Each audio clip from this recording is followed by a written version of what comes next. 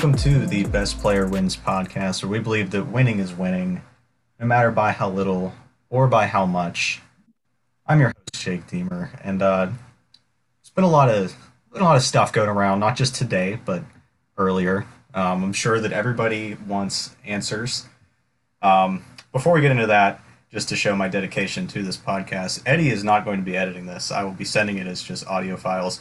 I attempted to get a music intro for this podcast today, but my efforts were unsuccessful. So I elected not to sing "Welcome to the Jungle" as we were coming in today. So instead, you just get nothing. But in any event, I'm sure that there are questions that are going around about related to me, and I'm going to answer one right off the top. This is a new microphone. That's right. So dedicated to this podcast, to the people, that I went on Amazon Prime Day and spent $30 of my own money on a microphone that I will only use for this podcast. So you're welcome, world. Enjoy the audio. Enjoy the sound of my voice that is not cracking or is not going to be just terrible, quite frankly. So let's get right into it. In any event, I do have a co-host. It is Jerwin. Jerwin, welcome today. Hello. Any opening thoughts here, Jerwin?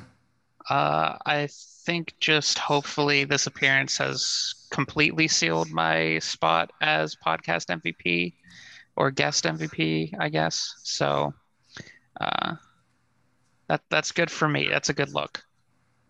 Yeah, you definitely have my vote, but we'll get right into it with the prior week recap. Matchup predictions. Nate did well. Went 4-2. The combined duo of Mike and Nick probably put the guest ahead for good. They went 11-1 last week. I'm pretty sure that's an insurmountable lead, although I have not done the math myself. Just don't want to right now. So we'll just take my word for it. That's probably too much. I think the guest has clinched it this year. Good job, guest. But we'll start it off with our big takeaways. In the interest of time, I'm going to only do one because we have probably a lengthy podcast ahead of us, and Eddie's not editing this, so the longer time we take, the more audio files I will have to send, which means I should stop explaining this and just get right to it. Jerwin, what's your first big takeaway? Sure. So we have a very diverse league in terms of how each owner values keepers. I won't rehash everything that's been said about keepers on the podcast or in the chat because it's been a lot, but it's just interesting seeing how people think about keepers in this league and just how different it is from owner to owner, considering the keeper mechanic is one of the most important features of the league. I think getting that question right is a huge key to long-term success. So it's interesting to see the different approaches. My biggest takeaway has to do with Major League Baseball more so than our league, and it was what are the Cubs doing? They decided not to trade Wilson Contreras or Ian Happ, and those are both impending free agents. It feels like a really Rockies thing to do, which the Rockies did last year and turn out well for them. I hate the Cubs, so I hope that it ends up the same way. I hope that Ian Happ and Wilson Contreras both walk, and the Cubs look stupid. So that's my biggest takeaway. What are the Cubs doing? Maybe they're turning into the new Rockies. So we're only doing one big takeaway, so let's move on to the wild card race up. Not really any changes here. Justin is still holding down the number 7 seed, the NFTs, 14-16, but there is a battle for that 8th seed. Uh, Mike and Scott are both eliminated. Um, Rip them. Holding down the 8th seed now is Brendan with 11-19 record, but right behind him, Eddie and Jerwin, both at 10-20. They are one game back. I don't. So, Jerwin, you can speak up if you know this. I don't know if you guys play each other the rest of the year or not. I don't know if you Uh, know the don't. I know, I know that I don't play either of them unless in the last week, Brendan and I are both like number five in our respective divisions. I do not know if Eddie or Brendan play each other at any point in the next couple weeks. Okay. So we only have 3 weeks left. Um, Very tight race though, not over by any means. I will say Brendan, I want to say is guaranteed to play at least Eddie or myself in the last week because Eddie and I are either going to be four or five in our division, and I think Brendan's pretty much locked in at number five. Okay, so it will be high drama to end the year. Perfect. That's what we like to see. But let's go to probably what's going to be a very lengthy segment here, and that's our trades. We had quite a few. Our trade deadline was on Tuesday, along with the Major League trade deadline. Um, just as an aside, the trade deadline, the time next year will be moved up earlier. I woke up the next morning to quite a few texts, um, and I did not answer any of them because I was asleep. And yeah, so that actual deadline time is going to get moved up next year. I don't know why we did it. Well, we did it at 12 because Fantrax wouldn't let me change the time, but we're going to change the time next year just as a heads up. But anyways, back to the trades. The first one, and this we're going to recap. We have a lot to recap, not just the deadline ones. So this one is Jerwin gives Daniel Bard and Charlie Blackman. Nate gives Aaron Ashby and Mackenzie Gore, two guys that he had just gotten in a trade with Scott. Jerwin, what were your thoughts on this one? So Nate approached me asking if I was interested in Gore, and I think another person, I forget who exactly it was, but I then asked about Ashby because I like Ashby quite a bit. As under the hood, his numbers are look really promising, and he just has like a little bit of development left to do still before he's really really good. But he has shown some of that upside.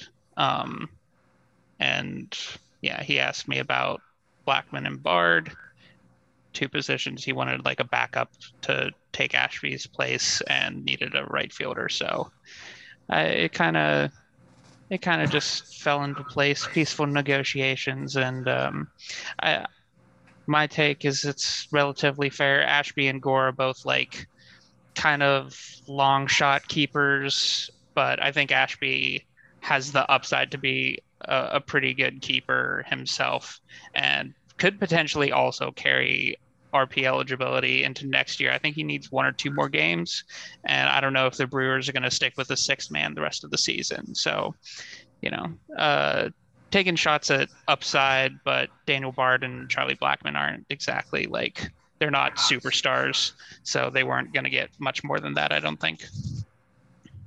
Yeah, I tend to agree. I like Aaron Ashby's upside. I think Mackenzie Gore, you can correct me if I'm wrong, I think he was injured at the time. He Um, was, he was, and okay. Nate in the negotiations said something along the lines of you won't get a shinier throw-in name than Gore, which is true. He's kind of a throw-in guy for me, but like a lottery ticket, I guess. He's shown the ability at least to be really good and productive. It's just whether or not he can do that for a whole season remains to be seen. Yeah, I agree with what you said though. This seems very fair. Uh, Daniel Bard and Charlie Blackman are more just guys that you feel okay about starting, and I think that's kind of the caliber of player you were going to get for these types of keepers. Let's move on to the next one. It's Mike, who appears on here quite a few times. Mike gives Pablo Often. Lopez and Brandon Nimmo. Courtney gives Frankie Montas. I'll lead off with this one. I mean, I thought it was fine. Nimmo's he walks quite a bit, so he's probably better in our league than he is in most. Um, and I think that the Lopez for Montas, and Montas was for one thing he was not a Yankee at this time, and for another thing he was also, I believe he was also injured. Um, I think Pablo Lopez and Montas is a fair swap. So I think this one was fine as well. I know that Montas has this kind of like moderate keeper value, but it's not anything crazy. Do you have any thoughts on this one? Yeah, well, it's not the blockbuster I promised, so I hate it. But yeah, I think I agree. It's pretty fair. Probably like remains to be seen who won this. We'll see how each how how the players actually perform moving forward, and it could go either way. And yeah, Montas has some keeper value. It's on the lower end for me though, because his discount isn't terribly high. All right, so we'll move on to the next one now. This one was a smaller one. Brendan gives Shane Baz, and you gave Mackenzie Gore, just saying happy trails, Mr. Gore. Thanks for showing up. Why'd you send him away so quickly? Well, this one's a funny story. Brendan texted me and said, "Hey, want to trade bench players?" And I said, "Did you have anything in mind?" He said, "Whatever you want." I had just recently acquired Gore, and I've been trying to get Boz all season, so I sent him this. Um, like a maybe like an hour before me, you, and Jordan were like talking about like valuing keepers and stuff. And completely not connected to this, I brought up like Mackenzie Gore versus Shane Boz, and we like collectively sort of agreed like I would rather take a shot on Boz than Mackenzie Gore. And then like an hour later, I sent him this trade, and then after that, he accepted. So it was truly a wild time of circumstance. But yeah, I think they're both likely as of right now, probably would go in a draft around where they're going to be kept next year. But I think if either of those players is going to um, sort of break that prediction and actually be worth more next year, I think it'll be Boz. Yeah, I think I agree with you there. It's going to depend on health for a lot of for both of them because they are both on the mend right now. Mhm. But given perfect health, I much prefer Shane Baz to Mackenzie Gore, and I think that he's the one that I can see a more clear ace outcome for. So I prefer Baz to Gore personally. All right, so we'll move on to another one, which no surprise here also contains Mike. Mike gave Matt Chapman, and Nick finally unloaded Hunter Green. I feel like we've talked about maybe more than any other player in our group chat, but we haven't really actually touched on much on the podcast, which is weird. But what are your thoughts on this one?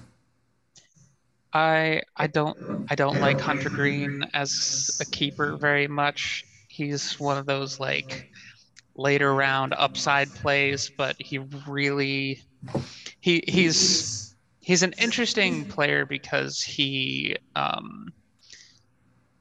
shown that he can do it. He's had some really good starts, so I think he has the talent to do it, and sometimes that talent just kind of carries him through. But he hasn't like put it all together anywhere near consistency to be able.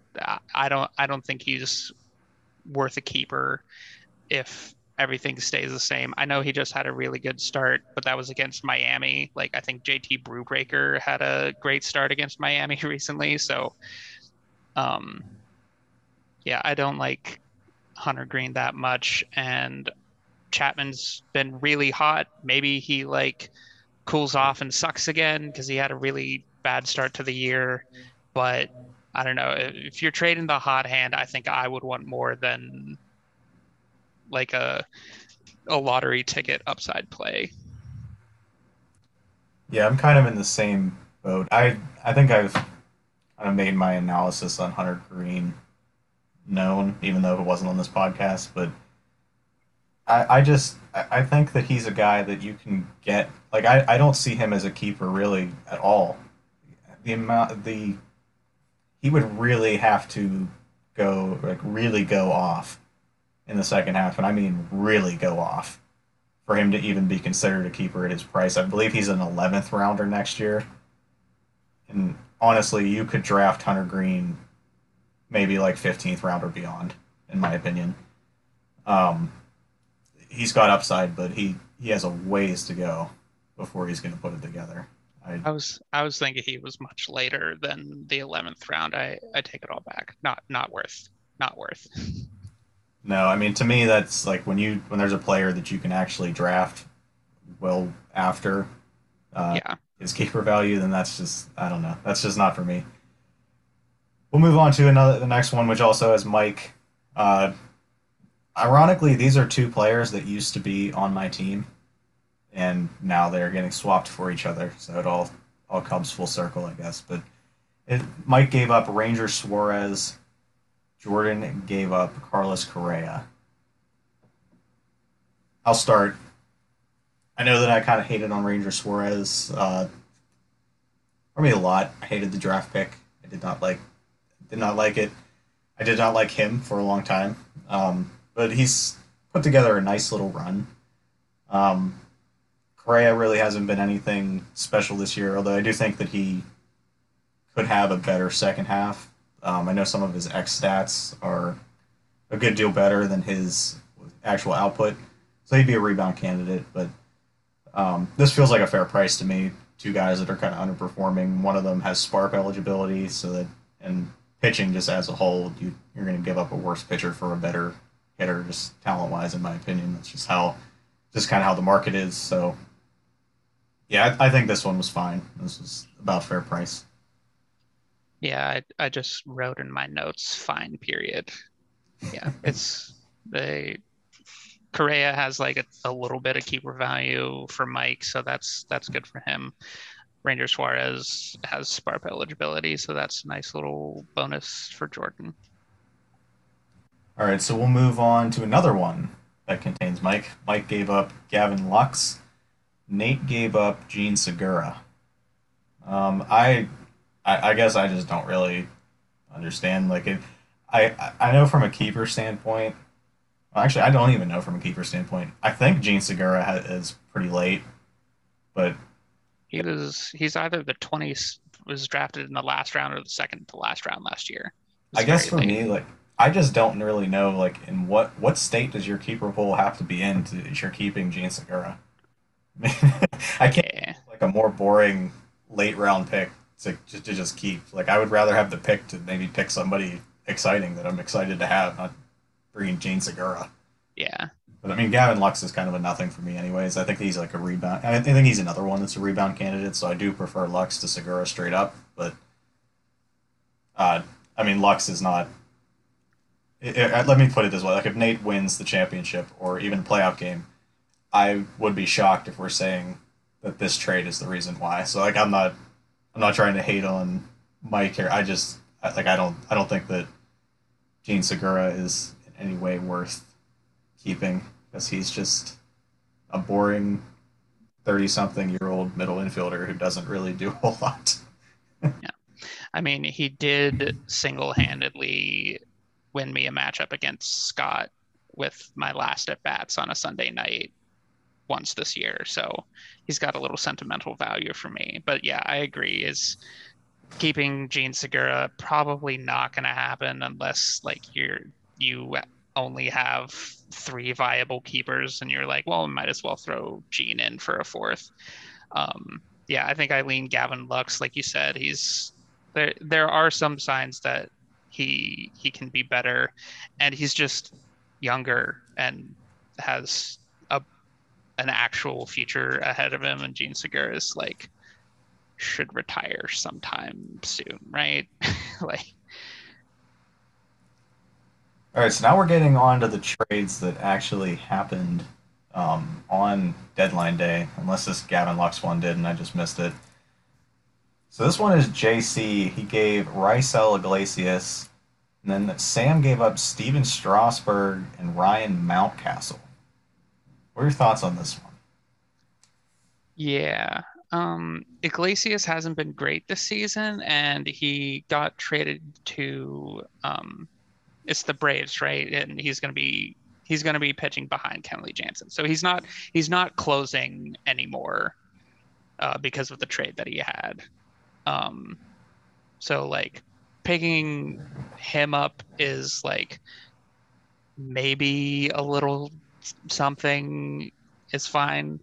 But that said, I don't like Strasburg or Mountcastle at all as keepers. So this feels like a little bit of maybe something for completely nothing. Yeah, I don't really like Mountcastle too much, and I mean I know that he's been pretty good in real life this year. I mean his style just doesn't match our format really. He doesn't walk like ever, and he strikes out a lot. So generally speaking, those hitters in our format are not going to do real well. But I mean he also plays in Camden, which is now a terrible hitters park. For me though, Strasburg might actually be cooked. Like he might actually be done. Uh, I I don't see myself in a redraft. I don't think really ever drafting him or him coming close to being drafted anymore. As far as Iglesias goes, though, he hasn't been real good to begin with this year, and now he's going to a situation where he's not closing. Granted, he will be setting up for a team that should have plenty of holds chances. I believe that the Braves were first in uh, I don't know if there's another term for it, but I'm just going to call it holds chances last year. They had two or three players in the top 15 in holds. And I think that that trend has kind of continued this year. So, if nothing else, he should have plenty of high leverage opportunities. And maybe he'll turn it around, maybe he won't. But I don't think that, even though Sam's not giving a lot, I don't know that he's necessarily getting a lot either here. So we'll move on to one that involves me, and that is Mike gives up Carlos Correa and Giancarlo Stanton. Carlos Correa making his return to my team. I gave up Byron Buxton, and I'll lead off here. I know that Buxton is a keeper, but I don't know. His time on my team has just kind of soured me towards him. He's a very exciting player. I get it. The defense is incredible. The speed is great. But I just couldn't take it with the injuries and the sporadic playing time. So I figured I need to plug up shortstop. Correa could help, but like I said before, I think he's kind of a rebound candidate. And Stanton can have his moments. I have a lot of outfielders I can, I guess, for lack of a better term, I can platoon Stanton with other players depending on how they're doing. So that was kind of the reason for that. I don't really like Buxton, but I'm not going to deny that he's the most talented player here. It's just I kind of reached my limit with how much I was going to take with him, and he wasn't going to he definitely was not going to really help me down the stretch because I wasn't really feeling comfortable enough to put him in my lineup. What are your thoughts on this one? Yeah, Buxton has good value if he's performing at his ceiling, but his the question marks he has and the floor he carries with so much injury risk makes him um he's keepable, but you would certainly prefer others. Um Certainly you would prefer Austin Riley, who Mike has and is in the same round. So I don't know if Mike forgot to check when people were drafted, but this is a swing and a miss in my opinion for Mike because he picked up a guy who he is just not going to keep. Our next trade, I mean, it happens to be with one of the people in this one here. So we had this was really unexpected, for sure. Courtney gave up Francisco Lindor. Sam gave up Tim Anderson. This was a little bit of a curious one. Um, I get it though. Like I don't know that Tim Anderson and Francisco Lindor are that dissimilar. I know that Lindor is on a nice little heater right now, uh, and Anderson. I don't remember if he has served his 3 game suspension yet, or he still has to, but he hasn't been real good as of late. But I think they're comparable. I'm assuming that Courtney did this for his keeper for Tim Anderson's keeper value, whereas Francisco Lindor doesn't really have any. Um, but this felt like I, felt fair to me. Um, yeah, I didn't really have anything else beyond that. Yeah, I think it's fairly even. Um, but I think it does tip in Courtney's favor given Anderson's keeper value. Again, I mentioned last time when we were talking about my trade with Sam, where I gave him Tim Anderson. Tim Anderson doesn't have much keeper value for Sam specifically because he's the same round as Corbin Burns, which interestingly enough, well, we all know what happened. But uh, I guess it makes sense to try and offload Tim Anderson, but I think I like this for Courtney. Just you get more value out of it from being able to keep Anderson. All right, so our next one now involves me, and this was one that I spent like all day on negotiating. Uh, Really back and forth, a lot of proposals, and I'm happy with the end result. I gave up Andrew Heaney, and Jordan gave me Jorge Lopez. What are your thoughts on this one? Yeah, another risky arm for Jordan's starting rotation. Um, uh, Heaney has shown this year that when he's on the field and he's on the mound pitching, he can be really good. He hasn't. I am not aware of any clunkers that he's had, but he just hasn't had many starts because of the injuries. So maybe he comes back and he's really good down the stretch for Jordan, but maybe he comes back, is good for a bit, and then gets hurt again and harms Jordan. Then again, I think that's a fair price for Jorge Lopez because Jordan has depth at RP right now, so he's. I think this was fine for him to do. Yeah, Jordan kind of had the reverse of what happened to me last year, where I had Liam Hendriks. I traded for Liam Hendriks, and I already had Craig Kimbrell, and then Craig Kimbrell got traded to the White Sox, and that kind of screwed me up. But Jordan sort of had the reverse happen, where he had Jorge Lopez and Orioles setup man, I think it was Felix Batista, and Jorge Lopez gets traded to a situation that should be pretty good to collect saves in, and does not really have anyone standing in his way. And suddenly, feel now he has two pretty good closers. So he was able to. It was real last second, but he ended up getting just an extra chip at kind of the right time. And my bullpen sucks, and I needed a steady reliever. So uh, Andrew Heaney, happy trails. Hope he does well for Jordan's stable of risky arms. So that'll bring us to our main portion of the podcast. And excited to get to this one because Jerwin has put in a lot of work into this. I don't know what you want to call it, a scientific formula, scientific tiers. I don't. In any event, there were numbers. And Jerwin, if you want to explain this, what we're going to do is we're going to go through the keeper pools of our sellers. So that is going to be Scott, Mike, Jerwin, Eddie, Brendan, and JC. And we're going to go through and we're going to grade the keeper pools. But what I wanted to have for Jerwin on this episode is he came in and figured out his own tiers where each keeper is going to be within a tier based on some criteria. So, Jerwin, you want to take over to share?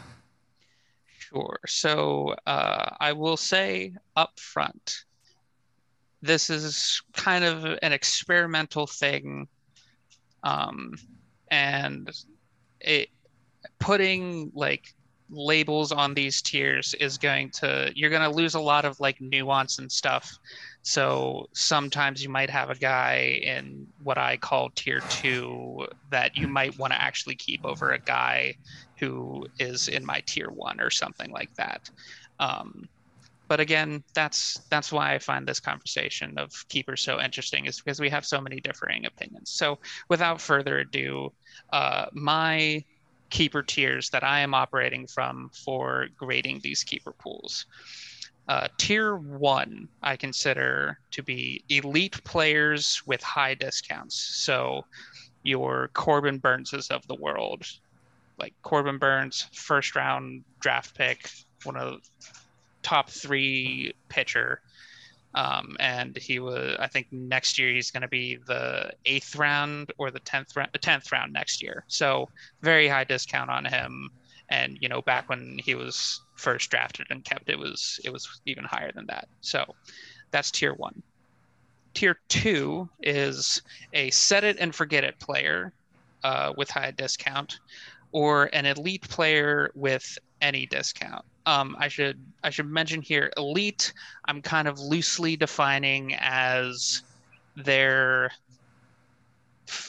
first 2 to 3 rounds, as in like a regular redraft league. So not our league where a bunch of players are already kept, but in a regular redraft, would this player go in the first 2 or 3 rounds? Set it and forget it are self-explanatory. Like you're gonna just leave them in their lineup. They're gonna start for you all year. Um, that's so. That's tier 2. Tier 3 would be high discount but question marks. I think Byron Buxton's a good example of this. Like he's, again, really good discount for where his ceiling would be, but you don't know if he's going to be on the field. You don't know if he's going to, I think this year a lot has been like playing through injury, and so his performance has suffered, that sort of thing. And then also in tier 3 would be like a low discount set and forget it starting caliber. I think Ty France on my team this year might fit this category pretty well. He's going to be the 8th round next year, which I think is like a couple rounds later than he'll probably go. But he's at least a guy who you feel comfortable just starting all year, assuming he's healthy. Tier 4 I have as elite but negligible discount, which a good example would be this year I kept Trey Turner in the first round. That's a negligible discount. He was going to be drafted in the first round anyways, but the value there is I get to guarantee that this player is mine before we start drafting. That's kind of the logic there. And then tier 5 would be late round upside flyer. These are like your, heading into this year, Julio Rodriguez might be one of these. They're a lot of the prospects that we've had in the league over the years are probably in this category. They haven't really shown much yet, but that they could turn into really good players, and they're really late in the draft, so you could maybe take a shot on them if you don't have anyone better. And then tier 6 is like, please don't keep these kinds of players. I have as just starting caliber player, but with like negligible discount. I don't So know. Gene Segura. Gene Segura might be might be one, but um, I mean, if he's starting caliber, then you can maybe consider him going that late as a discount. But I'm thinking like, a guy who you're okay having in your starting lineup, who you were going to draft in the 10th round anyways, so you keep him in the 10th round, that kind of guy. And that is all my tiers. So we can continue on. So we're about to get into our main segment of the podcast, which is the keeper pool grades. Jerwin had just gone over his tiers. If you missed that, go back to part 1. It was towards the end. So, Jerwin, let's get right into it. I'm going to start off with Scott, since he was kind of the first one to be a seller. What do you give him as a grade? All right, so I have Scott as a grade C. Again, kind of how I did this was looking at the tiers and thinking like tier 1 is an A, tier 2 players are a B, tier 3 players C, and so forth. So I gave Scott a C. This first take I have on his keeper pool is going to make people upset, and I apologize in advance, but I am willing to hear arguments against it because I'm not entirely sold on this take myself. I have his 2 best keepers as Bobby Witt and Julio Rodriguez, and I have them as tier 2s. I just they've had stretches this season where they have been elite, but I don't think that they necessarily have the track record or have shown enough consistency for me to think that they would be one of those like uh top 2 to 3 round players. I could be wrong. Maybe they are, and they could totally prove me wrong and completely go off the second half. I don't want to say they're bad, they're not. I just don't know if they're quite at that level of elite. Um, Plus, Julio has that injury right now. I don't know. I didn't really look into how serious it was.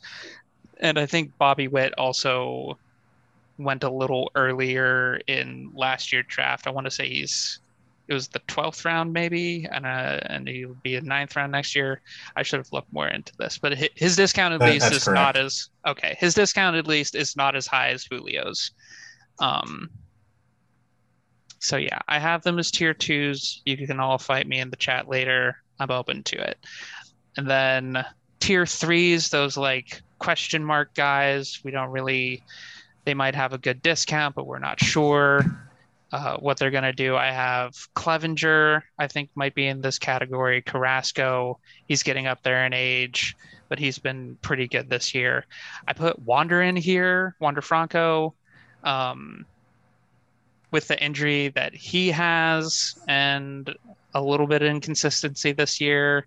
He might be I think he might also be in this category, but again, I'm not entirely sold on that. He might be more of a tier two, and he can prove me wrong.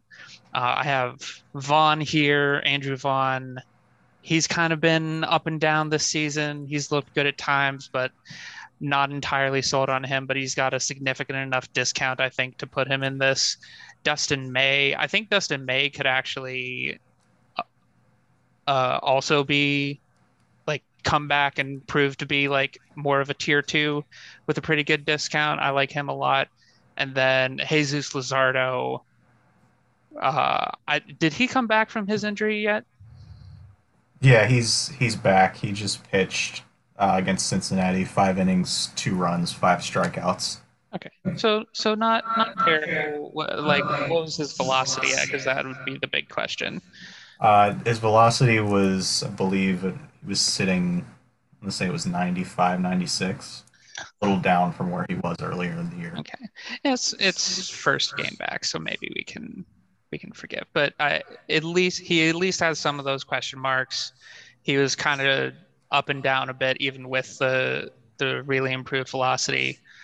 And then at tier five, I have George Kirby as like a late round flyer. He has shown upside, but he's kind of been inconsistent. So overall, with no tier ones, at least in my opinion, 2 tier twos, and then mostly tier threes to make up his five. I give a C for Scott. I think we're in for a some tough grades here. I would have had him a little higher.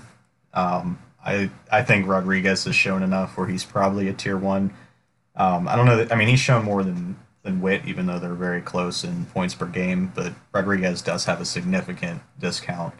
I think the upside for Rodriguez might be a smidge higher. I still like Wander Franco a lot. I think he's kind of built for this format where he doesn't ever strike out. Um, Discount's not really too much, but I still think if he were available, he'd go early round. Same thing with Witt. He would probably go a little earlier than uh, in his discount, but um, his discount's not quite as much as someone like Rodriguez. But um, I don't know. I think Scott might have a nice little core, maybe of those three guys. Um, there are a lot of question marks though. Um, Clevenger, like you said, he's hurt all the time, and it's been a while since we've seen peak Clevenger. I am a little more optimistic on Kirby though. Um, I do kind of like him. The control has been pretty good, and that's sort of what he's known for. So I think that there is hope that he can kind of develop into maybe what Alek Manoah has been this year. Manoah's strikeouts have been a little down, but um, I think that Kirby has that in him. I'm not saying that he'll do that. I think Manoa had a better year last year, and he's obviously been outstanding this year. Uh, but I think Kirby kind of has that upside in him, and this is one guy where Scott will have him for a couple, might have him for a couple of years.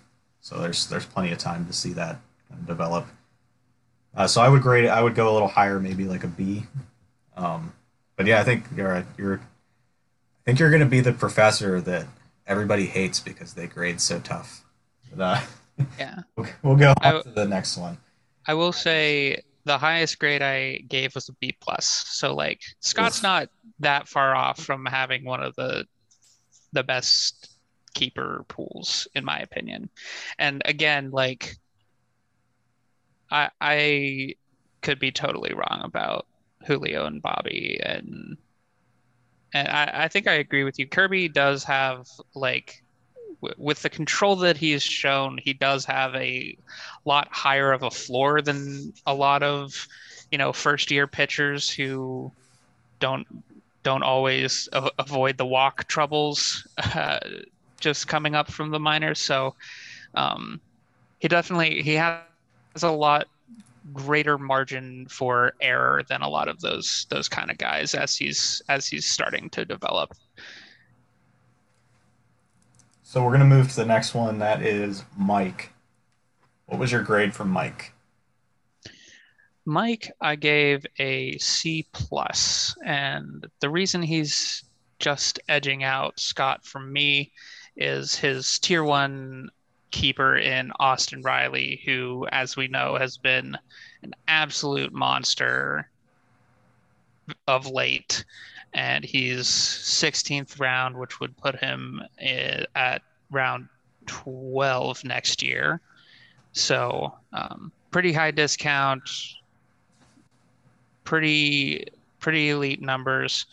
And now that I'm saying it, I'm immediately regretting my Julio and Bobby takes because like they are kind of in that same range of performance where like Austin Riley I think was averaging 2.5 points a game maybe like a month or two ago. Actually, it was around when Mike first got him, and you know what? I'm gonna bump Scott up to a C plus here as well, maybe even a B minus, just because like I really like Austin Riley, and I feel like you can make the case for Julio and Bobby to be in that same category. But yeah, so continuing on with Mike, Shohei I think is a tier two. He doesn't have the most the biggest discount of anyone ever. I think he's sixth round next year. But for Ohtani, that's plenty. Um, and then in tier three, again, there's Buxton who has question marks, but he can't keep Buxton and Riley without dropping to four keepers. Haniger was another one I saw. He's fairly decent discount, and I guess just coming off of injury, it just remains to be seen if he's actually going to be good still. Detmers I have here in tier three, but I think he could potentially move up to more of like a tier two kind of guy. Um, he's shown some success recently, and it's because of a new slider that he's throwing harder. So that old adage of if there's a change, then it might be real. Like I might be buying into Detmers. That's why I put him as high as tier three, but he certainly has the potential to go higher. And then also here I have Freddie Peralta at tier three, pretty good discount. He's just had some injury troubles this year and didn't look great for stretches of the season. So um, a bit in that questionable range for me. And then um, he's got a bunch of like tier five upside flyers and Cruz, Abrams, Hunter Green, although we already talked about him. Cabrera is another one. And I have Segura here in tier five, even though, like, do you really want to keep Gene? The only reason is he's so late. You might want to if you have nothing else. Anyway, and Patino, I think, was another one. And then in tier 6, I have Frankie Montas. I don't know. I think it's fifth round next year. I don't know that.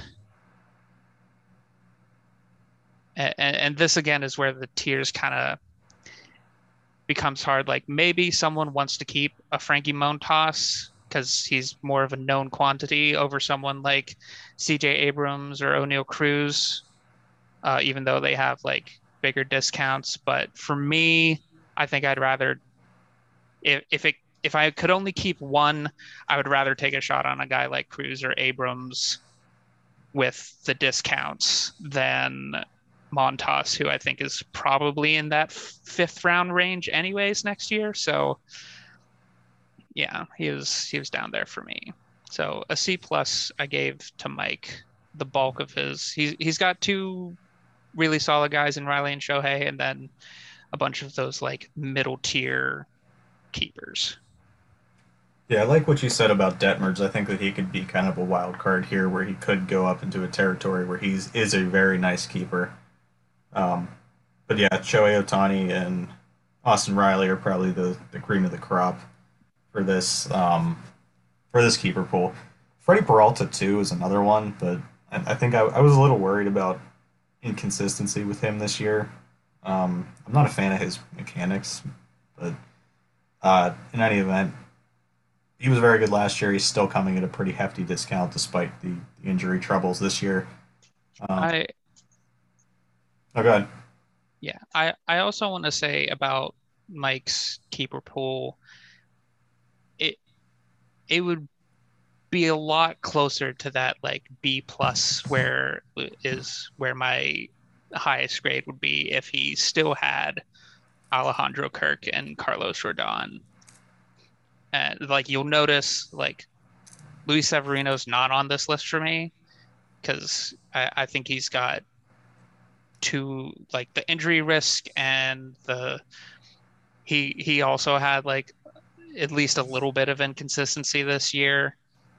But Freddie Peralta being that question mark kind of guy, and Severino, I think, uh, being too much of a question mark for I don't a good move for Mike. I'd much rather see Rodon, Kirk, Riley, and Shohei as a top four, and then maybe he's hanging on to Detmers or something as the fifth guy. Like I like that keeper pool a lot more. Yeah, I think I agree with you. I would not. I prefer I'd prefer when I'm taking keepers to not deal my better one for two lesser ones. Um, Mhm. so I guess that's just my thoughts on it. I would rather personally, I'd rather have Rodon than either of Peralta or Severino. But I mean, and to be fair to Mike, though, Severino did get hurt well after this deal. That is true. That's more of like it aged poorly for him. But I think even at the time, I would have still preferred Rodon over two of those guys. Yeah, I think I would have bumped his grade up a little bit, but I think the fact that as a seller that you dealt for a pretty good keeper pool, I would say, and then I think you got rid of two of the top four, two of the top three, depending on where you want to have Kirk, in Rodon and Kirk. Uh, I think that I would bump it down maybe to where you had it like in the C plus territory or C territory. So now we're going to move on to a team that is very near and dear to your heart, and that is you. What did you give yourself? It's always tough to grade yourself. Yeah, I'm gonna get criticized, but I'm one of the teams. Oh, spoilers! There is multiple who got a B plus from me, but I am one of the teams who got a B plus.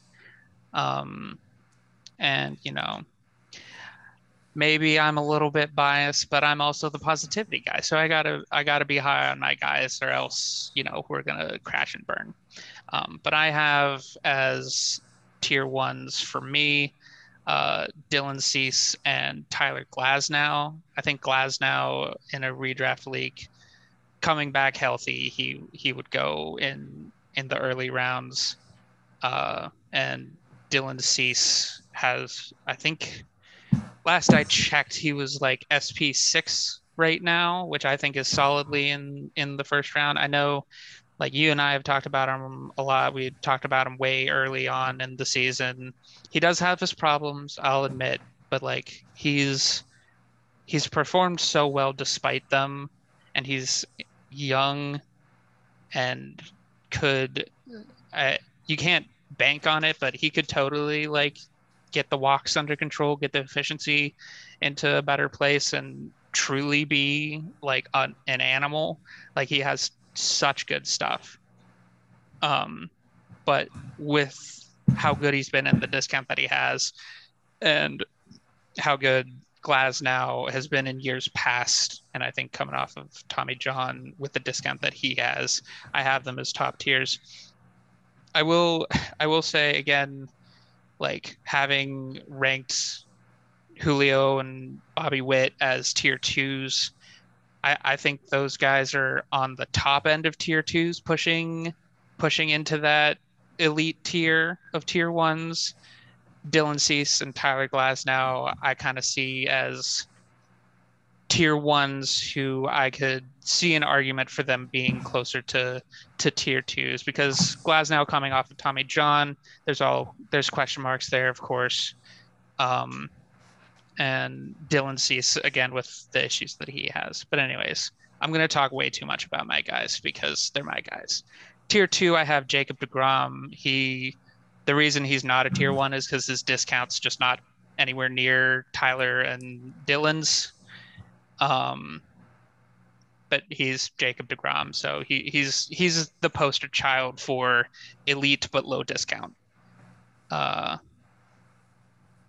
and then those are my top three, and then I have a bunch of tier threes that can fill the last two spots in Ty France, who I think is one of those set it I mentioned earlier, set it and forget it, but not the craziest discount, but you're at least happy having him.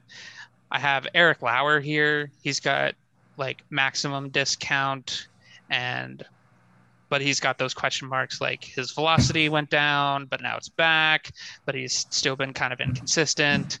I also have Tarek Skubal here, who is round 13, so 10th next year.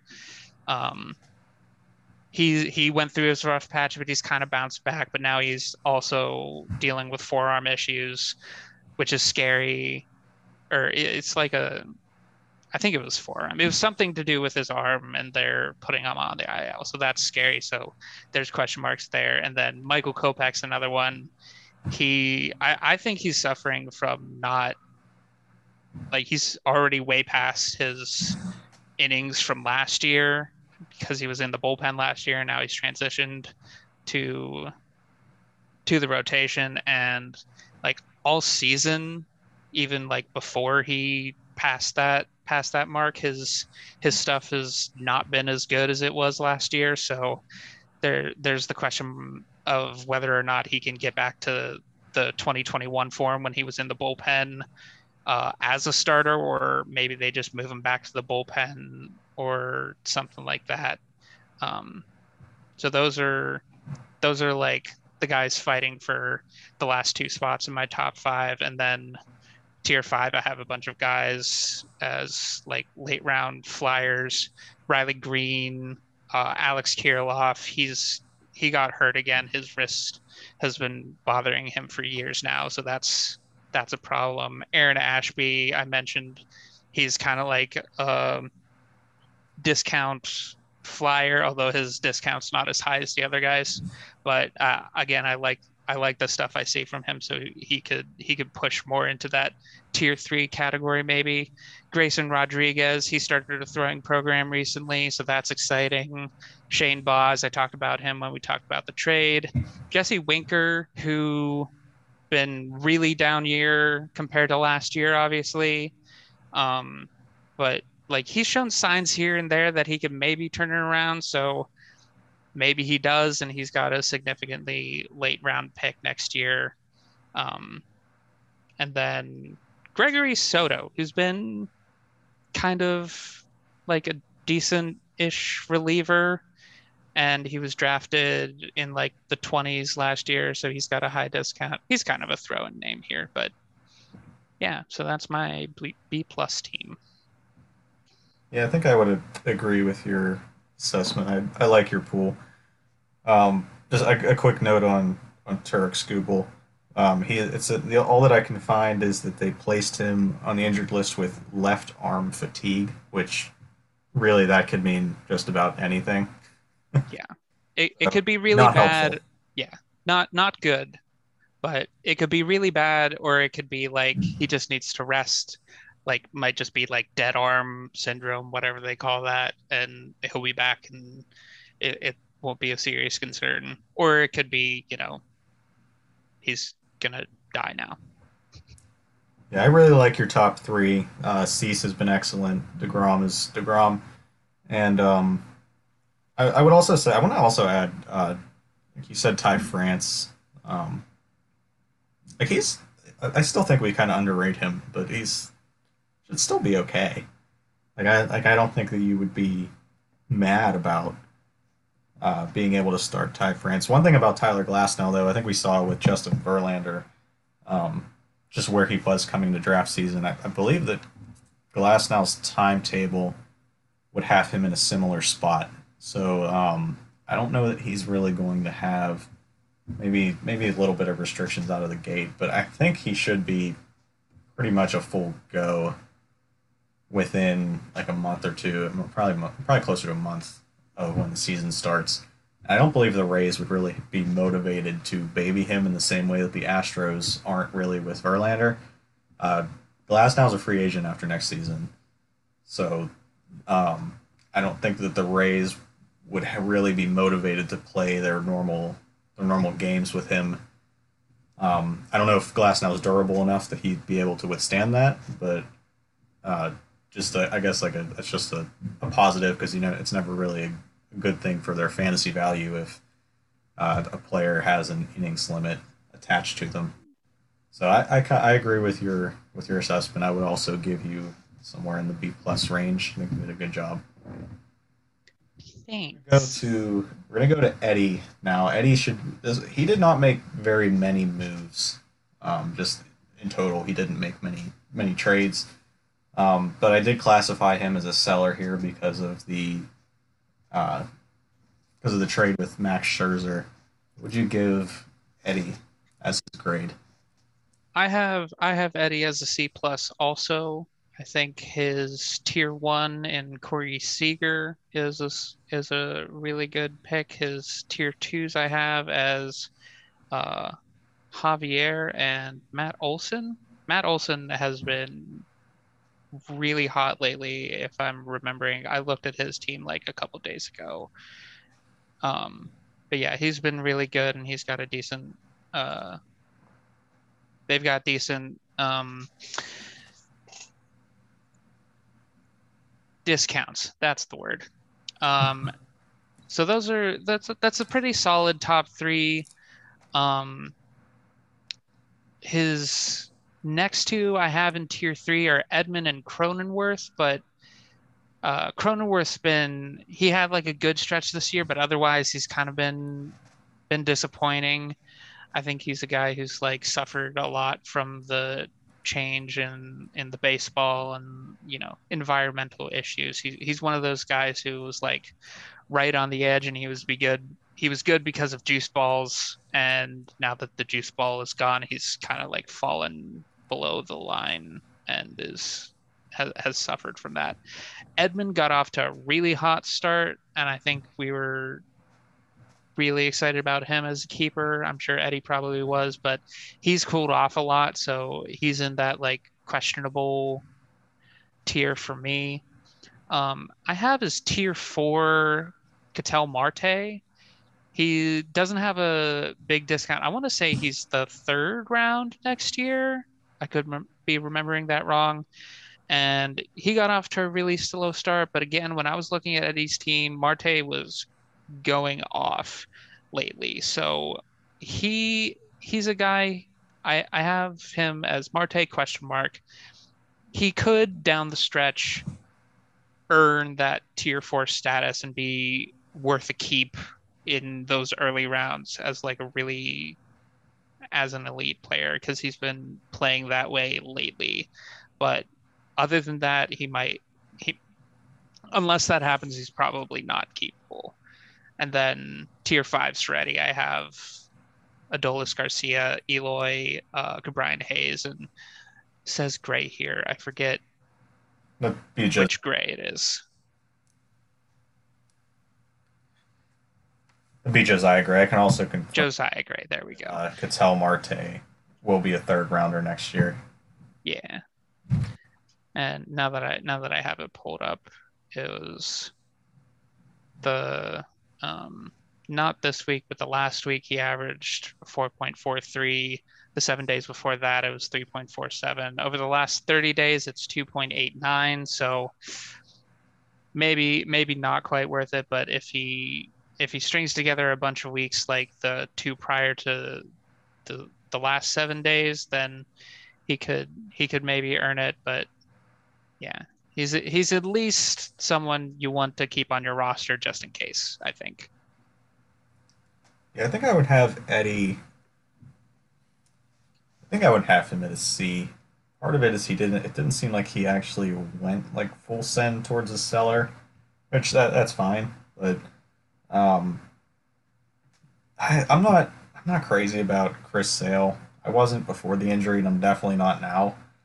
Uh, I'm not crazy about him returning to be the Chris Sale that we all remember. I still love Corey Seager. I still think that's a good discount there. Olson's turned it around enough that I think he might be worth it. I'll be honest. I don't really see much of a way, and I love Ketel Marte as it's known from last year. I don't really see much of a way that Ketel Marte is going to be worth a third rounder this upcoming year. I think that that's probably where he would be drafted uh, at the earliest. So I think that you'd be basically just keeping him at peak value. I don't know that there's really much profit to be gained there. You could probably get him later than that. Um, Edmund, you said, is kind of fallen off, and I'm not crazy about Hayes or Eloy or even Garcia myself. I don't know that there's a lot of depth here. I guess I forgot to mention Javier.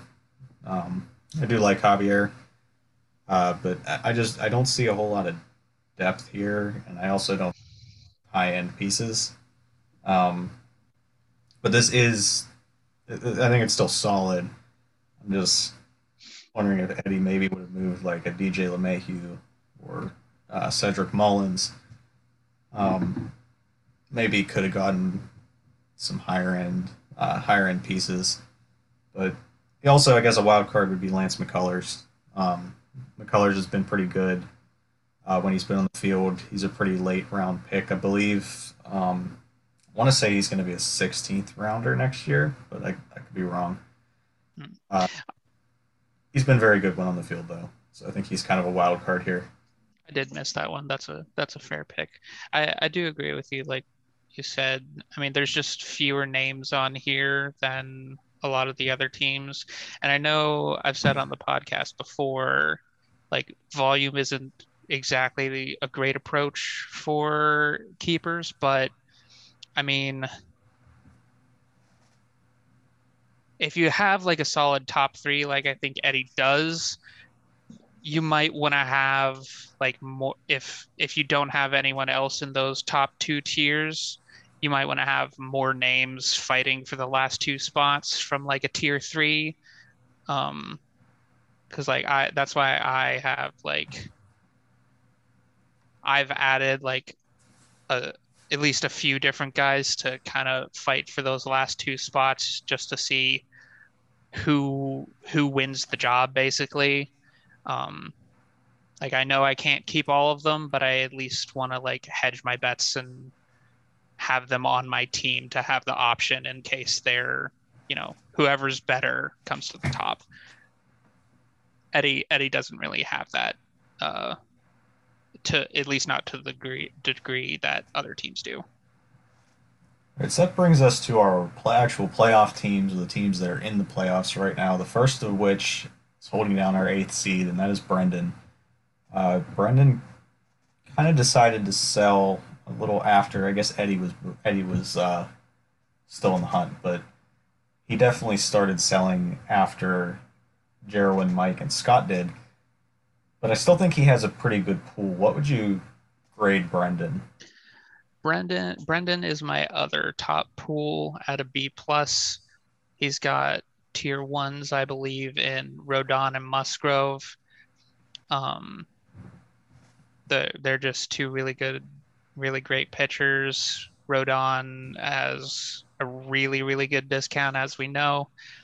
Um, his tier twos I have, Yordan Alvarez, I think is another one of those like elite players, but he's capable in the fourth next year. So not a huge discount, but for Yordan Alvarez, it's enough of a discount.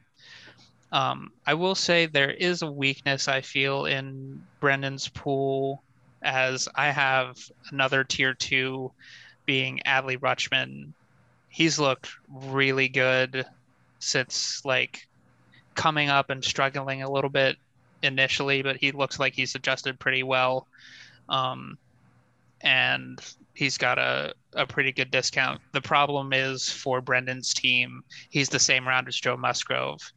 And I did say in my predictions, Adley would pass Joe and be like the clear choice. But, as of right now, if we're just taking how things are, I think Adley is a tier below Musgrove right now. So that's a problem for Brendan. He can't keep both without only keeping four. Granted, Rodon, Musgrove, Yordan Alvarez, and Adley Rutschman is a pretty solid four, but you still generally, I think, want to keep five over cutting your losses down. Uh, I have backing up, fighting over the last spot or two on his in his pool in tier three. I have Dansby Swanson, who again hopefully is kept and then dropped so that we can have our banger league history fact. I have Tristan McKenzie here. He's been good and he has a pretty good discount, but I'm not like a lot of his peripherals. Like he's outperforming his expected, like his ERA estimators by a good bit.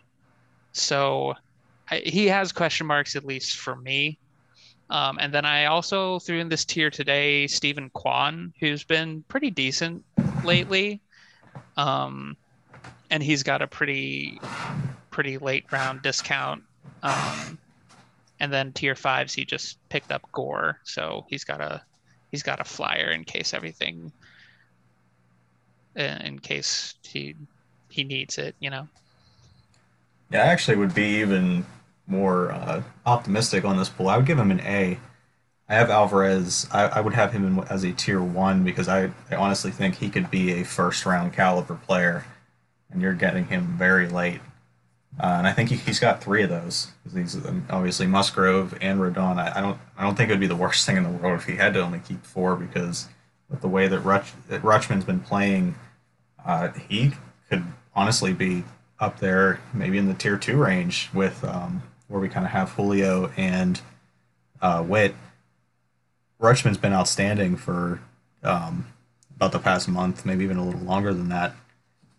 Really started to turn it on, and any guy with a pulse at catcher is worth something, and this guy Very true. has been fantastic. So even if he only does keep four, I don't think that would be the worst thing in the world with the quality that he has, and he's gonna have all his early picks open. If he does choose to go five, that's fine. I think that Dansby Swanson and Tristan McKenzie would be fine.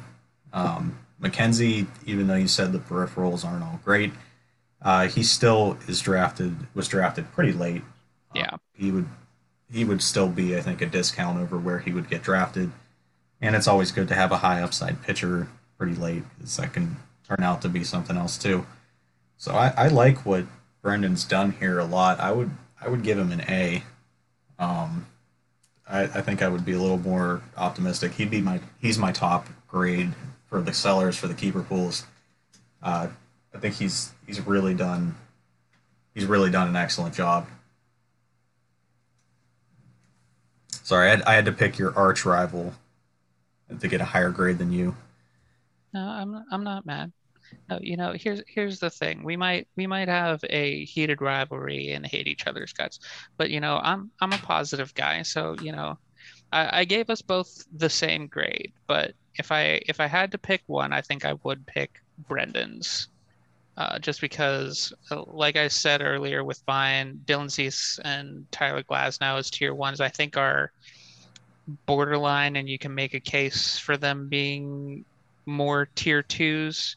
But I don't think there's a case for that for Rodon and Musgrove.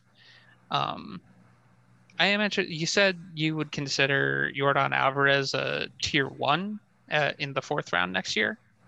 I would because I think he's a first round caliber bat. Do you think Jacob deGrom is the tier one next year? I think that DeGrom has a little more injury risk at this point than Alvarez does. He's also a good bit older. Wow, horrible take, but So we will now grade JC's keeper pool. And he did not have quite as much to work with. It wasn't really through any fault of his own. Uh, he had Walker Bueller get hurt. And there was also underperformance from another one who would be one of his big pieces to move in Bo Bichette. So JC really didn't make too many moves, but I did classify him as a seller here. Really, the only big one I think was when he brought in Kyle Tucker. He also, I know, is keeping. Well, he has the option to keep Salvador Perez. So, Jerwin, what would you grade JC? yeah, I gave him a C. Again, he's got that tier one and Kyle Tucker for next season.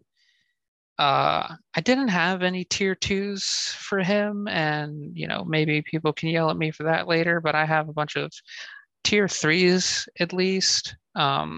Joe Ryan is like a maybe interesting kind of guy. I think Tyler Mahle has looked a lot better since his early season struggles. He could be a legit keeper for JC. Nick Lodolo has shown some improvement as well, and he's fairly late. Um, I have CJ Crone, he looked really good early season, but has fallen off a bit. So he's again just the question marks there puts him in tier three for me. And then I have Bichette and good old Salvi also here in tier three. Just as a quick note, Bichette is not keepable. Oh, well, then in that case, he's just here hanging out with the guys. Salvador Perez has looked better since returning from his latest injury. But yeah, he's struggled a fair bit this year, as most catchers have, but he still at least flashes the kind of skills that made him really a really good keeper last year. And if he kind of gets back into that groove in the second half, I can see him being in this tier three, maybe even a tier two, considering how shallow catcher is. And then in tier six, I have Strasburg and Mountcastle, just to reiterate that you don't want to keep these guys.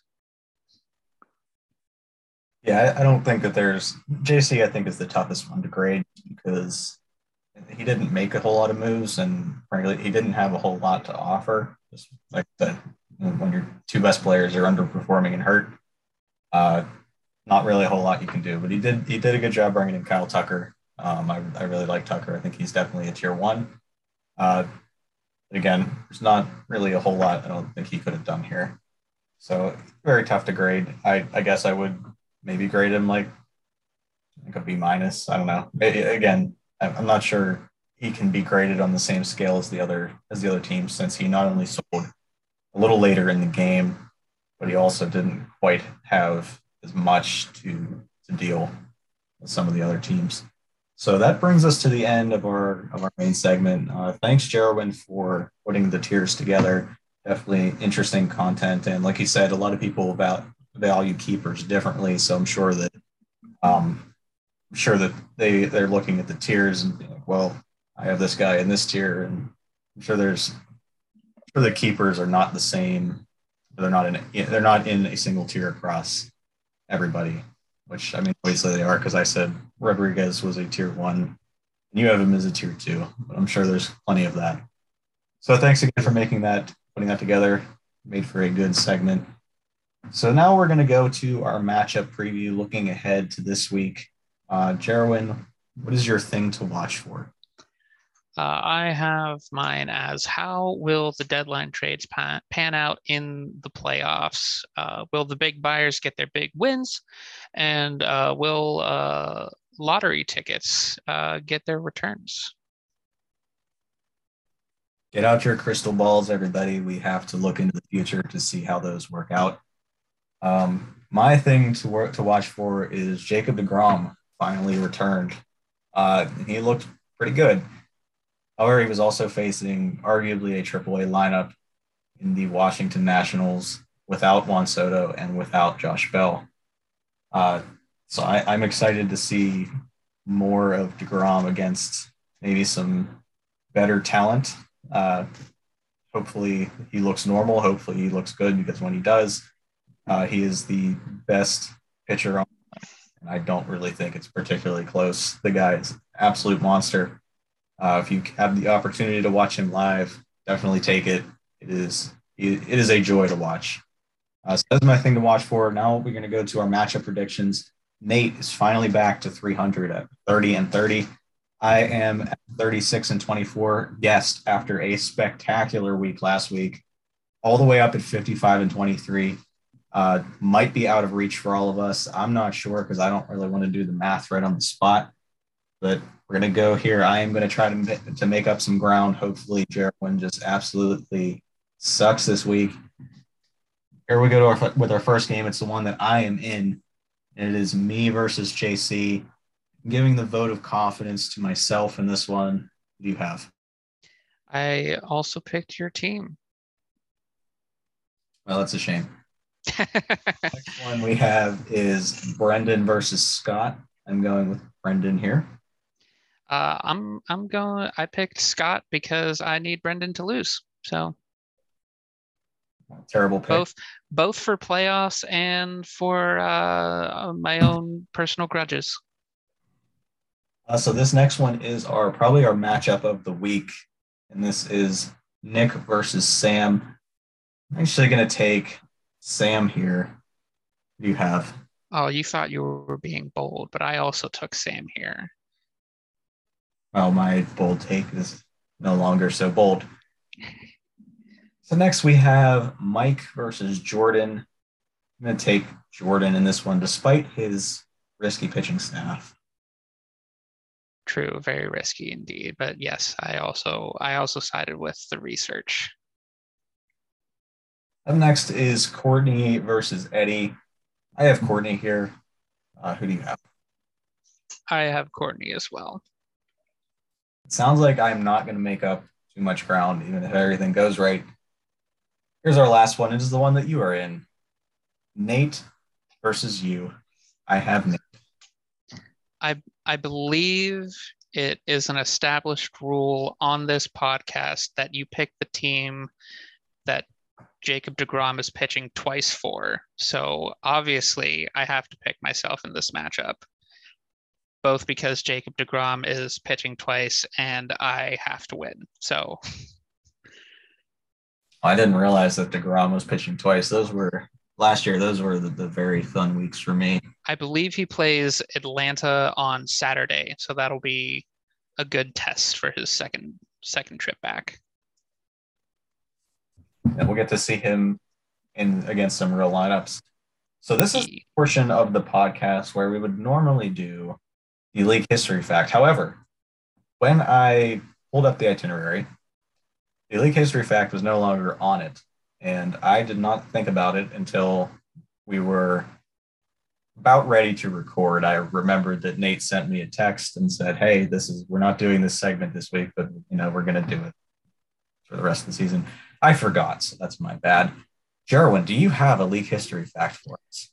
I do. I happened to just glance through the league history doc between recording sessions, and I looked, and last year, league mega keeper Spencer Strider had one of the worst scores in fantasy with a total of 7 points on the entire season, at least according to the league history doc. So terrible player turned superstar. What a story. There you have it. That is Jarwin's League History Fact of the Week. Let's get into news and notes. We're just going to fire through these really quickly. I just want you to tell me stock up, stock down, or the stock the same for these names that were moved at the trade deadline. And I'm just doing these in roughly in the order that they were dealt.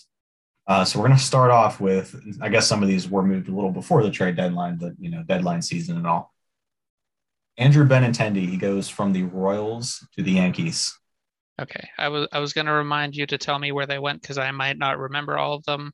But I think stock has to be at least a little bit up. He's pitching in a better ballpark with a better team, so just as a reminder, he is not pitching. Or yeah, sorry, he's hitting in a better ballpark, with a better lineup around him. So I guess maybe a little bit up. He hits for average. So this next one is Luis Castillo. He goes from the Reds to the Mariners. I think this definitely has to be up, going to a better ballpark, like the reverse of Jesse Winker going to Seattle. Jesse Winker has suffered a lot from moving out there, but Castillo's a pitcher, so I think he's going to do better. Yeah, Castillo for me personally might be the biggest riser on this list. This next one is Josh Hader. He goes from the Brewers to the Padres. I guess probably a little bit up, if anything at all.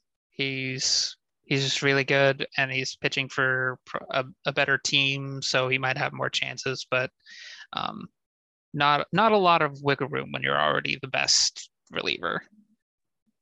Yeah, I think this is going to be about the same for Hader. If anything, I think the Brewers will probably have more chances. I think they had more chances so far this year, but those are very hard to predict. So I'm going to say about stock the same. Next one is Frankie Montas, moves from the A's to the Yankees. I feel like same logic as Benintendi, but in reverse. So probably down. The A's park is a lot better than Yankee Stadium, so probably down. Then again, his wins are probably going to go up not playing for the A's, so maybe about the same, but if anything, down. Yeah, I think that this is probably about the same just because Montas is more of a ground ball guy anyways. And I think that the wins will maybe offset some of the cheap home runs the Yankee Stadium gives up. Next one's Trey Mancini. He moves from the Orioles to the Astros. I think gut reaction probably up, but like the Orioles were actually playing pretty well recently, so maybe not. I guess he has only up to go in terms of fantasy, probably. So yeah, I think for me, Mancini is actually one that's way up, and I'll tell you why. He's one of the ones that'll really benefit moving to, I think it's Minute Maid Park for the Astros because of that short left field porch. It's basically the anti-Camden Yards now. Mancini only has, I believe, 11 home runs on the year, and maybe it's 11 at home. I don't remember when I saw this stat. If you would overlay his spray chart with fly balls, and you would put it into Minute Maid, his home run total jumps up to 21. Jeez. How he could take advantage of the short porch, maybe in the same way that Alex Bregman does, where StatCast doesn't always really seem to love him with the exit velocities kind of being kind of middling. And I'm talking about Alex Bregman, but he always seems to have a higher home run total. It's because of those left field boxes he just kind of pulls it right into those boxes, and gets the cheap home runs that way. I think that Mancini's in a prime position to do the same. So I think it's definitely stock up for Mancini. It's also a better lineup. So there's the counting stats to think about. Okay, I'm sold. Stock up for me. This next one we can kind of fire through because I only included him because he's rostered. Christian Vasquez, he goes from the Red Sox to the Astros. Sure, up maybe a little bit. Yeah, and then maybe a little up. I don't. Next one's kind of the same deal. Tommy Pham, he moves from the Reds to the Red Sox. And again, like, what are the Red Sox doing? They had a weird deadline too. And maybe a little up, but he's also, I don't think the Red Sox park is a ton worse than the Reds, so probably a worse environment for him. Um, yeah, maybe a better lineup, but man. Yeah, not really too much changes for me with him. Next one is Jose Quintana. He moves from the Pirates to the Cardinals. Might get wins now, so maybe a bit up. Yeah, I think he's also Spark eligible, so that helps for purposes, anyways. Next one is Jorge Lopez. He moves from the Orioles to the Twins. Probably up. Moves to a theoretically better team, I think. Although, I don't know. Orioles have been playing really well, and uh, the Twins had like a really hot streak on offense. That's kind of dwindled down. They have a lot of injuries, so I don't know. Maybe about the same. Yeah, I don't know that a whole lot changes there. This next one is the bigger one. Juan Soto, he moves from the Nationals to the Padres. And I guess we can just include Josh Bell in this one too. Gotta be up for both of them. But one of the again in that like Luis Castillo range of like significant improvement for both of these guys. I definitely agree with you there. Mackenzie Gore, he goes from the Padres to the Nationals. I guess if he's going to come back from his injury and be in the rotation, he might have more chances to get it back together and pitch well. But um, I guess maybe a little bit up because he's not going to get sent down or anything because the Padres rotation was packed. So probably more likelihood of playing time for Gore. So a little bit up for him. Yeah, I agree. I think that there's really no risk that he gets moved out of the rotation now. So maybe stock a little bit up. This next one I included just for fun. Joey Gallo, he goes from the Yankees to the Dodgers. If Joey Gallo can't take advantage of the short porch in Yankee Stadium, then I don't know, man. I miss the days where I could be like, yeah, Joey Gallo, but oh, it's been so bad, so bad. So if you can't do it in Yankee Stadium, I don't think like Dodger Stadium is going to be any kinder to him. Yeah, I guess if you put if opposing pitchers would have to be thrilled if the Dodgers put out a lineup with Gallo, Muncy, and Bellinger. I'd just be terrible. But I'd be so happy as an opposing pitcher. This next one's Tyler Mahle. He moves from the Reds to the Twins. I think this one is probably stock up for me. Just get out of the Red Stadium and mm-hmm. team. Yeah, stock up. Maybe not as much as Castillo's, but I don't know. He's a good pitcher and he's getting to a better spot. So this next one is Brandon Drury. He moves from the Reds to the Padres. Yeah, you and I talked about this earlier. The news blurb on him on Fantrax and presumably everywhere else was like really negative for some reason. Made it sound like he was gonna like miss out on a bunch of playing time and stuff. But yeah, I think moving out of the Red Stadium kind of hurts, but moving to a significantly better lineup helps. And he had a grand slam in his first game there, so like I think stock up overall. Yeah, I think it's kind of I would say more stock the same just because that Red Stadium really helps, but I don't know where they're getting he's going to be losing playing time. I don't really see that happening. I know they played a lefty today, and Cronenworth was the one who sat. And they played a righty yesterday, and he's batting sixth. This next one is David Robertson. He moves from the Cubs to the Phillies. I do not know. Is he closing for the Phillies?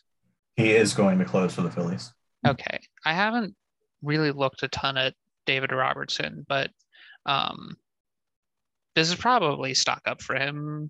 It's a better team, so Yeah, I don't think relievers are quite as affected by ballpark either. So I would say maybe stock up just because he's going to a better team. Next one we have Noah Syndergaard. He's going from the Angels to the Phillies. I don't know what to make of this because Phillies Stadium is more of a hitter's park, isn't it? Yeah, it is one of the better hitters parks in the league.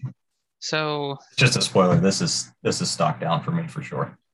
yeah, I would probably have to go stock down. I don't think the better team is gonna improve his stock enough to overcome the scariness of Syndergaard not being as good and going to a worse park.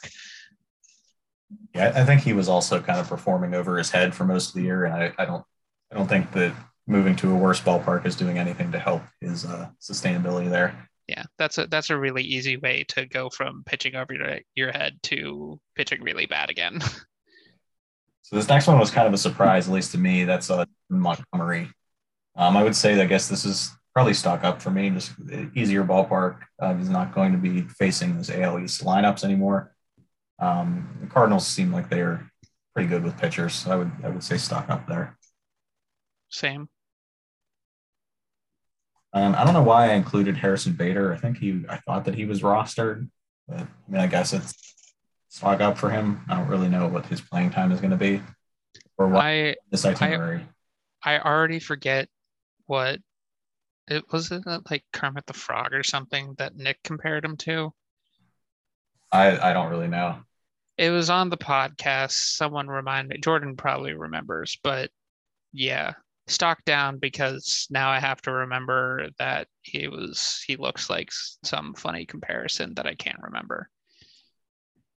This next one is Whit Merrifield. He moves from the Royals to the Blue Jays. An interesting one because I don't know that he can get into Canada. Yeah, I was listening to the CBS podcast today, and it has to be stock down because even if he like got vaccinated today, he would still have to wait for that for like the I think the 15-day period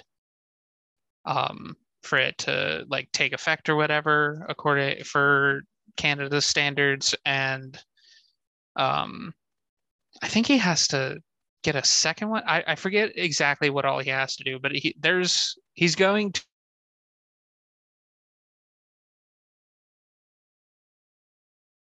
to miss Blue Jays, I guess. But yeah, he got to be stocked down because he's just not going to play a lot.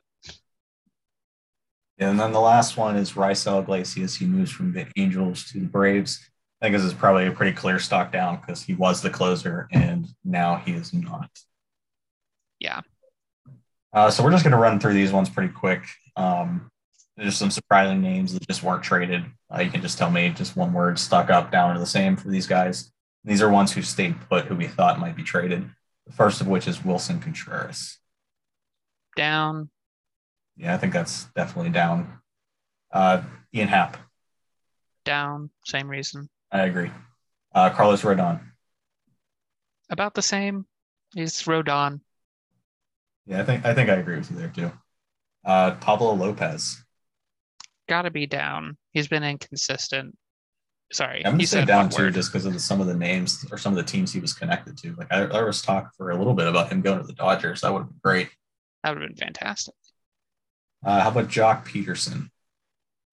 I guess about the same. I Yeah, don't that's know I if agree. he's like improved, but yeah. Nathan Evaldi.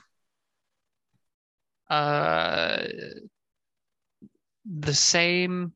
He's just been struggling anyways, so I guess maybe down if he's like no change of scenery is not going to help him. I don't know. And finally, Xander Bogarts. Same. Yeah, I think so. All right, so now we're going to talk about the Orioles. Um, this was kind of a tough deadline for the Orioles fans. The team had been in contention. Jordan put down money that they'd make the playoffs. Tough deadline for Jordan in that regard. But instead of adding, they sent away Jorge Lopez and heart and soul of the team, Trey Mancini. I guess like should Orioles fans, players be upset with how this deadline unfolded, or did the team do the right thing? And I guess as a follow up to that, and this, I'm talking about Major League Baseball here. At what point should a team kind of declare a rebuild over and start adding to the current team? At what point do looking at the team do you say, okay, we're ready to contend right now? Maybe even if it's a little earlier than scheduled. So I can only speak as someone who plays in a dynasty league where we have a salary cap and we keep track of real world salaries. So that's like close-ish to what Major League Baseball has to deal with. We also have 40-man rosters, so it's at least a respectable perspective, I think. Um, I don't think I would be upset as an Orioles fan just yet. Maybe if next year they're in a similar position and they don't move some pieces to try and get ahead. And then the year after that, like if they're pushing the playoffs and still sending people away, that's too much. But I think the first year that you show signs of life in a while, it's okay to kind of say, you know what? And I think for their situation, I think they're overperforming a little bit. And I think it's possible, like they could have done what like the Pirates a couple years ago when we sent away Glasnow and Boz and Meadows for can't even remember the guy's Chris name. Archer. Chris Archer. Everyone was like excited about that, but that was like a terrible move because the Pirates fell apart after that, and we sold our future for freaking Chris Archer. So I think I would be okay with the Orioles doing this and not selling their future when they could, I think, easily moving forward like fall apart and like not make the playoffs even if they had gone for something more. So I think I'm fine with that.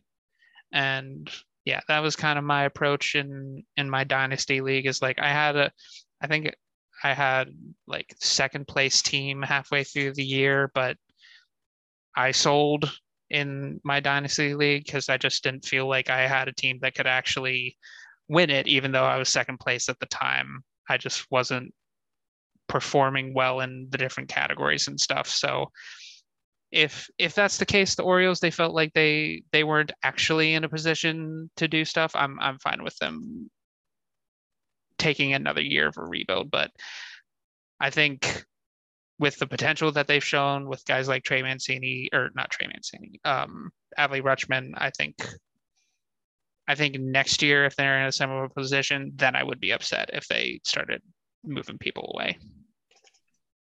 Yeah, I kind of agree with that. But let's finish off the episode by talking about the biggest villain of the trade deadline. Of course, I'm talking about Eric Hosmer, who did his best to torpedo the biggest trade of the trade deadline when he used his no trade clause to veto his trade to the Nationals. From that point on, he was never going to be able to show his face in San Diego again. So the Padres promptly shipped him off to the Red Sox. First of all, I want to give a moment of silence to Luke Voigt, who got royally screwed by this whole situation. He goes from a contending team with an exciting roster to the worst roster in the National League and no shot at the playoffs for the foreseeable future. So a moment of silence for Luke Voigt. All right, our follow-up to that is how mad at Eric Hosmer should Luke Voigt be? Um, pretty upset because it's all his fault. Or maybe be upset at his agent, or be upset at both, or be upset at his agent and team ownership and management and stuff like that. He can be mad at whoever he wants. He got screwed. Yeah, he definitely did get screwed here. Poor Luke Voigt, just minding his own business, mashing baseballs, running over catchers, and all of a sudden you're now on the Nationals, who have no future really anywhere in sight. And yeah, what he wouldn't give to be part of the Padres right now, back with his buddies over there, having so much fun. So that will await being told by my producer now that we forgot to do something. And it appears that we missed a trade earlier in our trade segment. Oops.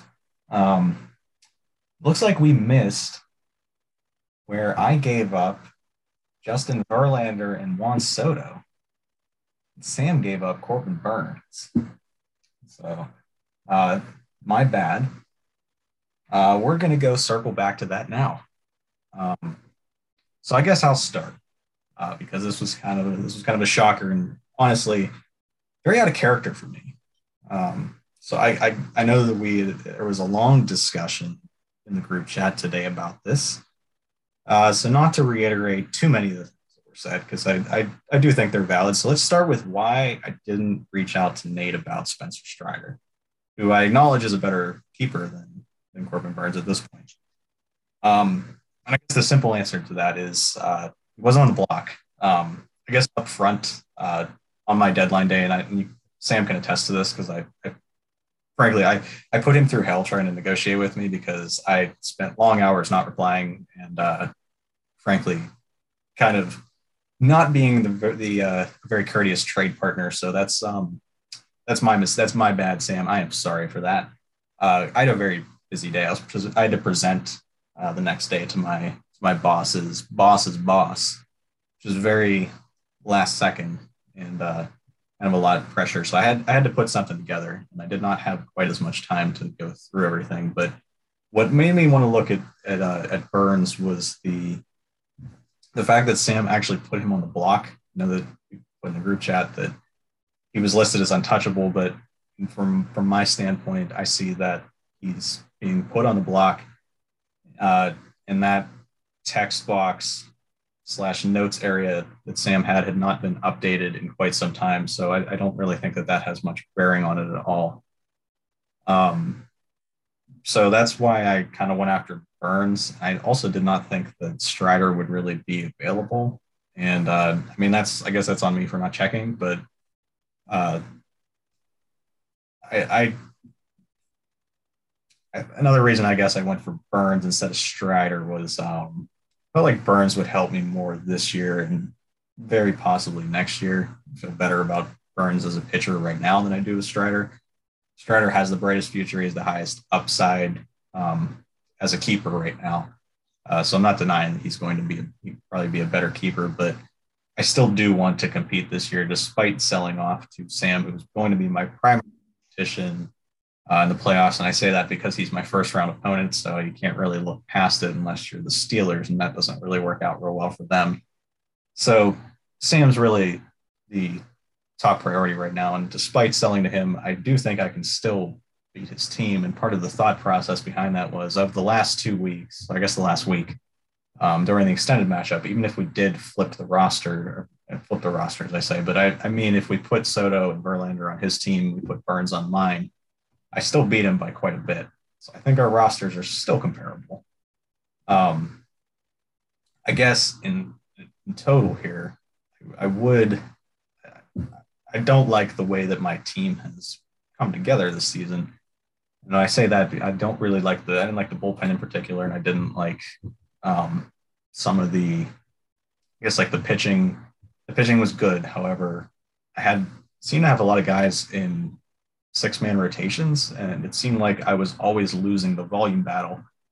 And for a team to win in the playoffs, for one thing, you have to have a lot of volume. I have 0 sparks. And like I said, the 6-man were really kind of doing me dirty. And you also kind of have to have like a bullpen that's not going to totally torpedo you. And I have not one, not two, but 4 guys, all 4 spots, who I did not feel a whole lot of confidence in. So I think that you guys as a collective group were a little higher on my team than I was. That's not to say I didn't want to compete or I did not want to to win this year. I just look at next year and I guess I'm looking at some of the keeper pools and stuff I've had in the past, and I'm like, I could probably do that again and really maybe sustain that for a longer period. So I know that Burns is only eligible for this year. Next year, um, I guess I'm maybe looking to maximize next year. I'm Juan Soto is tough to give up. I guess if I'm going to summarize, if I had to do it again, I probably wouldn't because it just goes against what I've maybe done this whole season. And I think it's probably better to commit one way or the other. And I don't know that this trade, well, I know this trade didn't do that, but I don't think this totally torpedoes me for this year. And if there was a keeper I was going to add that would also help me stay in it for this year, probably Corbin Burns, the guy who's first round pick, not just this year, but he will be again next year as long as his health is fine. So I guess those are my overall thoughts on it. Yeah, so I guess I just didn't reach out to. You can or Jared, when you can jump in if I'm missing any of the big questions from the group chat, but I did not reach out to Nate because, well, for one thing, I just didn't have a whole lot of time yesterday, and another thing, Strider was not on the block. I felt like Burns could help me more this year than Strider could, anyways. But that's kind of the reason I didn't reach out to Nate there.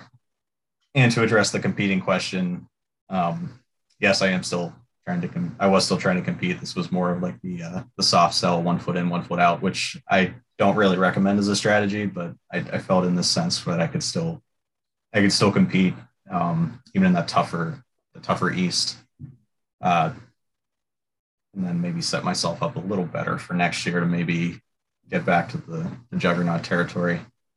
Jerwin, anything to add? Yeah, I don't know. I guess the group chat conversation, it at least felt like some people were trying to say, no, he's still in it, he's trying to compete, and the other side was like, no, he's completely out of it, he's sold, it's over. But at least that's how it felt for me. But I think you've said here, and I think I agree that like the truth is like somewhere in between. Like you're not completely out of it. You probably still have a pretty decent team. And in the playoffs, we know anything can happen. So maybe you do beat Sam in the first round. Maybe you do make a run with even after giving up Soto and Verlander. But you are hedging your bets, picking up Corbin Burns, one of the best keepers in the league next year, and setting yourself up to better compete in the future, where I think this year we can all agree like Nick and Nate are the clear favorites, but again, anything can happen. So you're a playoff team, roll the dice on that, but I don't blame you for kind of reading the tea leaves and thinking it's going to be tough to beat Nick or Nate this year, and maybe let's put our eggs in next year's basket at least a little bit. I guess just to close, because we are up against time. Um, I'm thinking the risk of sounding arrogant, but I do think that my track record kind of does speak for itself a little bit for those who've been in the league a little longer. I mean, you can look back at the league history document too, but I think my draft track record is very good. And so I think giving myself a pretty good keeper pool, I think that would really, I have the chance to do some serious damage. So I guess that was where the allure was with that too. I still, like, again, I don't think I torpedoed my chances for this year either. But yeah, it is somewhere in the middle. Like I said, though, if I had to do it again, I probably wouldn't, just because that's not really something I've done in the past. So we'll close there. Thanks everybody for listening. Thanks to our sponsors for the breaks. And we'll see you next week.